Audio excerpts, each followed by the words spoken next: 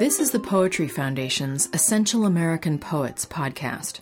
Essential American Poets is an online audio poetry collection.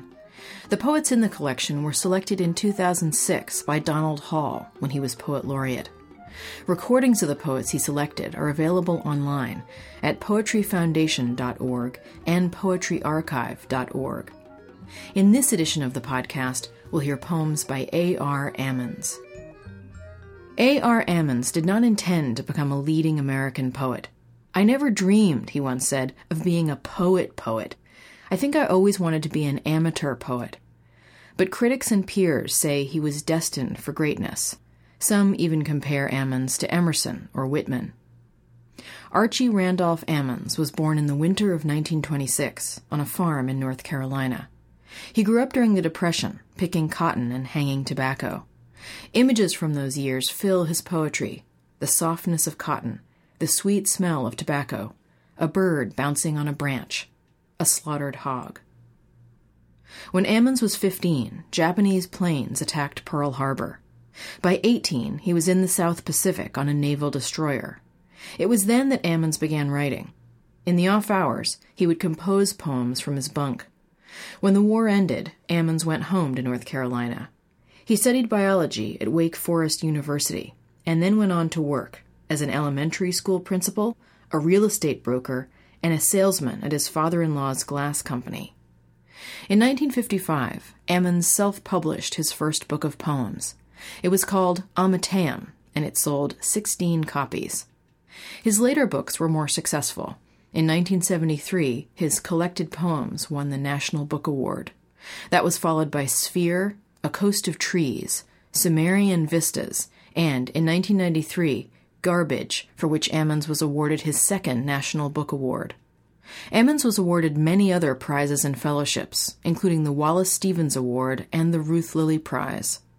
In 1978, Ammons was elected as a Fellow of the American Academy of Arts and Sciences.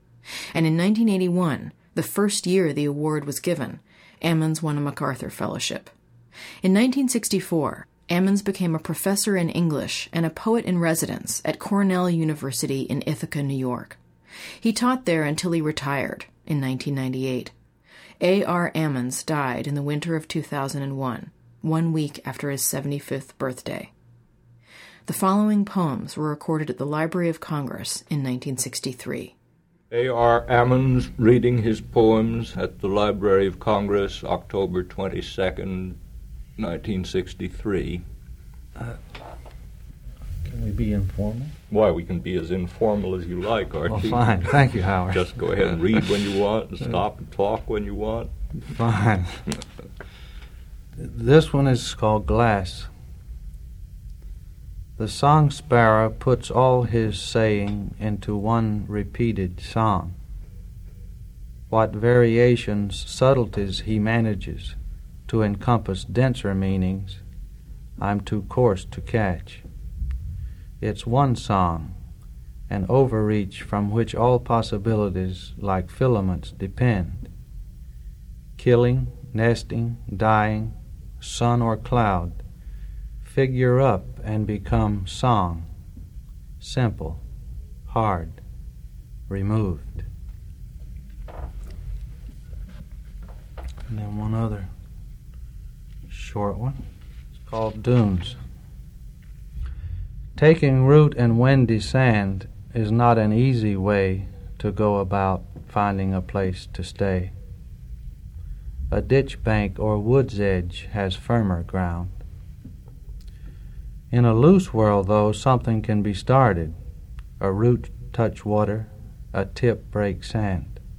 Mounds from that can rise on held mounds, a gesture of building, keeping, a trapping into shape. Firm ground is not available ground. Then I'd like to try, Howard, some of these longer ones that came in between. Yes, so those are the ones I was first taken by, I think, before we met. I think these short poems are a result, though, of having written so many long poems that you just feel after a while that there's so many words, and it's time to try to eliminate some of them. It's a beautiful challenge, and I think maybe it's the essential one. Well, they both are. They're opposites of one another. The more you do one, the more you will be attracted to the another other at a certain time. There is a certain amount of material that you want to get out of your system. You hope it becomes poems, but it may not. Well, Stevens said it can never be satisfied, the mind never. And that's true of other people. If you write short poems, they'll tell you you're unambitious. Well, I hope to have some of both some of these days if things go well. This one, called Mechanism, frightens many of my friends who are organic specialists. But it's, as you say, it's a facet too. You can't limit reality, so why limit yourself if you're only there to try to reflect it? Of course, I don't know what I'm agreeing to because I don't know the poem yet. Fine. But I'm prepared to give you a blanket agreement to begin with. All right. Mechanism. Honor a going thing, goldfinch, corporation, tree, morality. Any working order, animate or inanimate. It has managed directed balance. The incoming and outgoing energies are working right. Some energy left to the mechanism, some ash. Enough energy held to maintain the order in repair, assure further consumption of entropy. Expending energy to strengthen order. Honor the persisting reactor, the container of change, the moderator. The yellow bird flashes black wing bars in the new-leaving wild cherry bushes by the bay, startles the hawk with beauty, flitting to a branch where flash vanishes into stillness, hawk addled by the sudden loss of sight.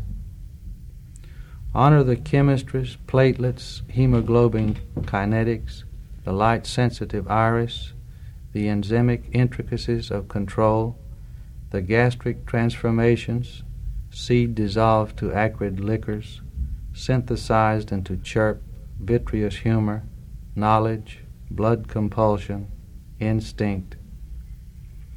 Honor the unique genes, molecules that reproduce themselves, divide into sets, the nucleic grain transmitted in slow change through ages of rising and falling form. Some cells set aside for the special work, mind or perception rising into orders of courtship, territorial rights, mind rising from the physical chemistries, to guarantee that genes will be exchanged, male and female met, the satisfactions cloaking a deeper racial satisfaction. Heat kept by a feathered skin, the living alembic, body heat maintained, Bunsen burner under the flask, so the chemistries can proceed, reaction rates interdependent, self-adjusting, with optimum efficiency. The vessel firm, the flame staying. Isolated, contained reactions, the precise and necessary worked out of random, reproducible, the handiwork redeemed from chance, while the goldfinch, unconscious of the billion operations that stay its form, flashes, chirping, not a great songster, in the bay cherry bushes, wild of leaf. That's all. Well, thank you, Archie. It's a pleasure, Howard. That was A.R. Ammons, recorded at the Library of Congress in 1963 and used by permission of W.W. Norton and Company. You have been listening to the Essential American Poets podcast, produced by the Poetry Foundation in collaboration with poetryarchive.org. To learn more about A.R. Ammons and other Essential American Poets, and to hear more poetry, go to poetryfoundation.org.